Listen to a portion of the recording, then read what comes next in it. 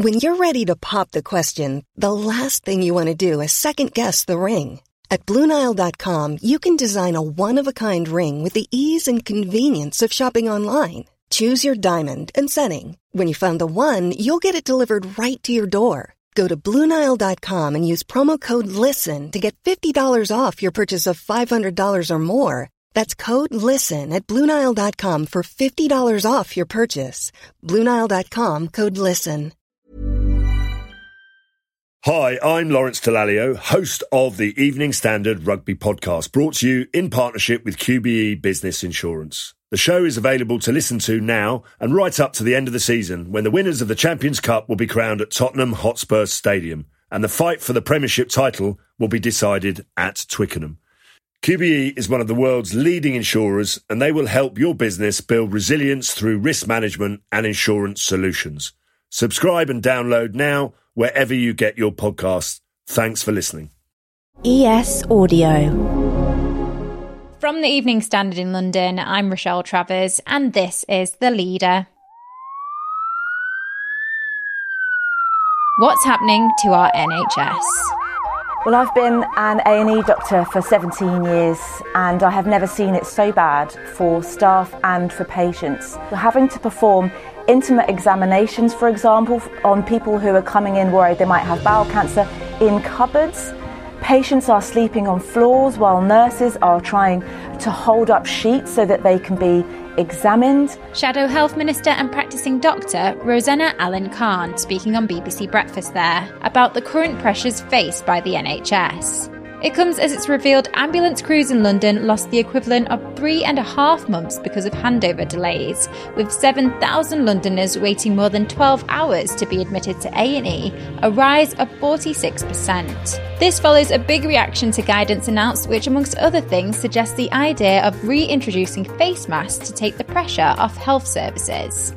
Daniel Keane is the Evening Standard's health reporter. Well, it's in a very grave crisis by pretty much every metric. In terms of the figures, we're seeing record waits for ambulances, we're seeing record waits for treatment in A&E, and we've got a record backlog in care, about 1 million Londoners now waiting for routine operations. So, yeah, by pretty much every available metric, we're looking at the worst crisis we've ever seen. Talking to people on the front line and medical experts, and they will tell you the same thing. We're now in a situation where these figures are translating, sadly, into deaths and into patients deteriorating while waiting for emergency care. So I think what's different now is we have pressure across the system.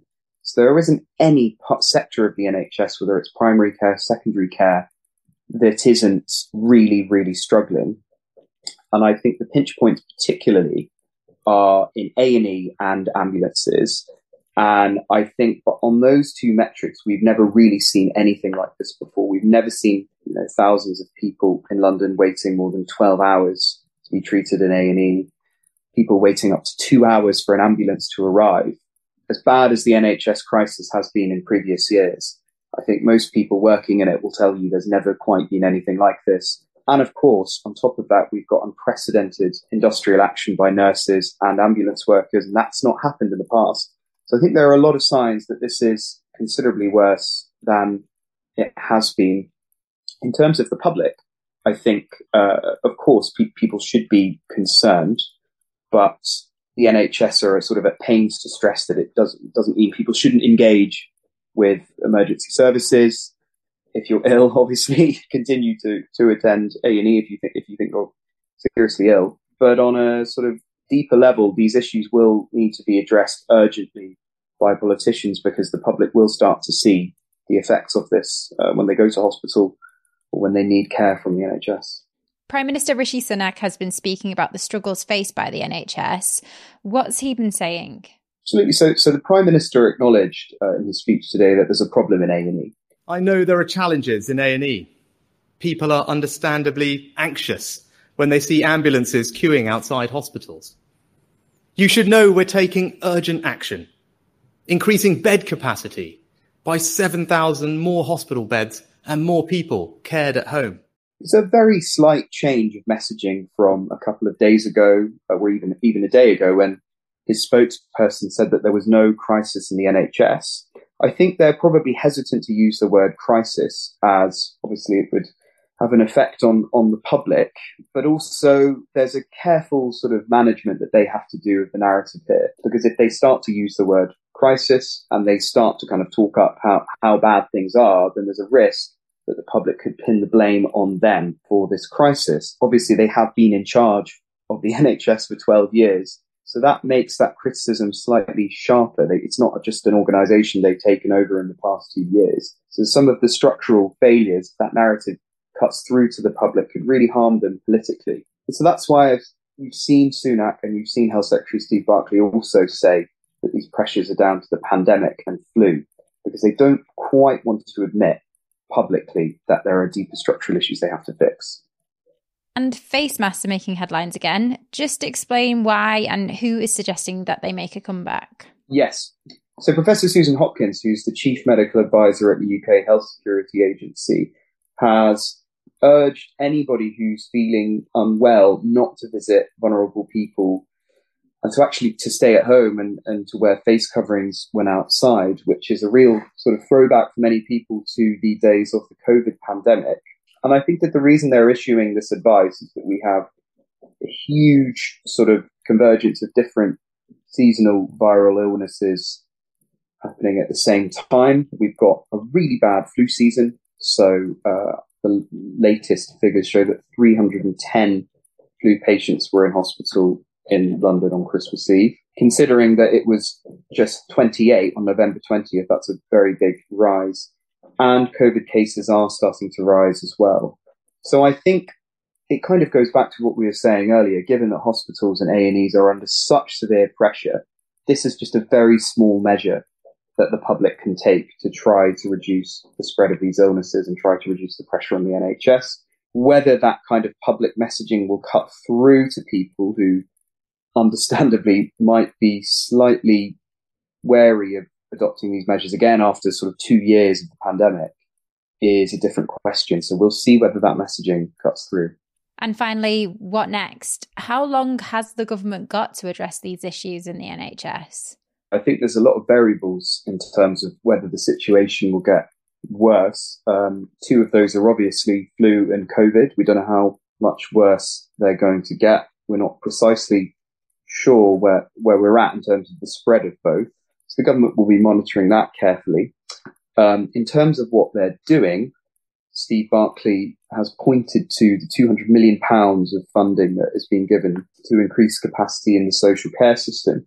And that ideally will help patients who are medically fit to be discharged from hospital to get out of hospital and into social care. However, we don't know, firstly, whether that money will have an effect in time and whether it will be sufficient to allow kind of trust leaders to really ease pressure on the front line. I think in terms of a forecast, the best that I've had is from Ananda Siva, who's the chief analyst at the King's Fund. And he told me yesterday that the best case scenario is to actually hold steady at the current level. But the real risk in the long term, or even in the medium term, in the next 18 months, is that very poor performance in the NHS becomes a kind of new normal. And the government really will find that quite tricky to defend at an election when Labour is pointing at the worst NHS statistics on record. So I think given that the NHS needs huge structural change, it needs funding, it needs a workforce strategy, it needs a social care reform, the Conservatives might shy away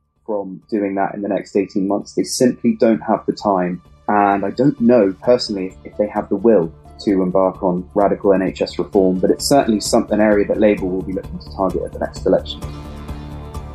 Let's go to the ads. Stay there to hear from Professor Azim Majid from Imperial College London about what can be done to save the NHS.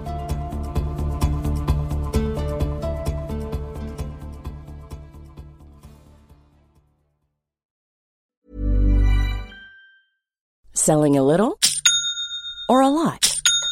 Shopify helps you do your thing however you cha-ching. Shopify is the global commerce platform that helps you sell at every stage of your business. From the launch your online shop stage to the first real-life store stage, all the way to the did we just hit a million orders stage. Shopify is there to help you grow. Shopify helps you turn browsers into buyers with the internet's best converting checkout. 36% better on average compared to other leading commerce platforms. Because businesses that grow, grow with Shopify. Get a $1 per month trial period at shopify.com/work. Shopify.com/work. Hi, I'm Lawrence Dallaglio, host of the Evening Standard Rugby Podcast, brought to you in partnership with QBE Business Insurance. The show is available to listen to now and right up to the end of the season, when the winners of the Champions Cup will be crowned at Tottenham Hotspur Stadium, and the fight for the Premiership title will be decided at Twickenham. QBE is one of the world's leading insurers, and they will help your business build resilience through risk management and insurance solutions. Subscribe and download now wherever you get your podcasts. Thanks for listening. Welcome back. Professor Azim Majid is head of the Department of Primary Care and Public Health at Imperial College London. He's also a GP and consultant in public health and works in the NHS. The current situation is probably the worst I've seen in many, many years, certainly probably my professional lifetime, which goes back around 30 years or so. I think the current period we're seeing over the last few weeks and into January is the toughest I've seen, I think, particularly for acute care, people with medical emergencies. So we're facing a number of challenges. So one is we're seeing a very large increase of people with acute infections, things like flu, COVID, RSV and so on, which is putting a lot of strain on the NHS. We've also seen an increase in streptococcal A infections as well in recent weeks, again, which has put strain across the NHS. So we're seeing acute problems, which are then compounded by long-term problems like a lack of acute beds and a lack of social care provision and long waiting times for people to be seen by specialists. What would you like to see the government do to help improve the current situation? So I think we need a mixture of very short-term solutions plus longer-term solutions. So in the very short term, there are some things that could be done to help the NHS. For example, trying to reduce the admin burden on the NHS, reduce, for example, secrecy inspections, perhaps suspend those for now, reduce the time spent on things like appraisal of staff. I think in the medium term, we need to look at trying to free up more acute beds in hospitals by perhaps creating some intermediate care beds, so beds where people can go to while they're waiting for a permanent place to be discharged to free up hospital beds for people who are acutely unwell. I think that would probably help as well. And we need to improve social care as well. That's going to take much, much longer to address and deal with. And we need to also address workforce shortages. We need to look at things like how we recruit staff, how we retain staff in the NHS, GPs and other staff, for example. It seems like the NHS being in crisis has been discussed for a long time. How concerned should we be for its future now? I think people should be concerned. The NHS does face long-term challenges. As you said, it's been in crisis for a long time, but we are now seeing very acute pressures on the NHS, from infections and other problems. And we are seeing people, with problems like stroke, for example, heart attacks, not being dealt with promptly by the NHS, and that leading to people dying, perhaps when they shouldn't be dying. Yes, I think people should be concerned because I think when people can't be assessed quickly for major medical problems, that's a sign that things are very, very bad, and we do need urgent action to address those problems. And that's it from The Leader. This podcast is back tomorrow at 4 p.m.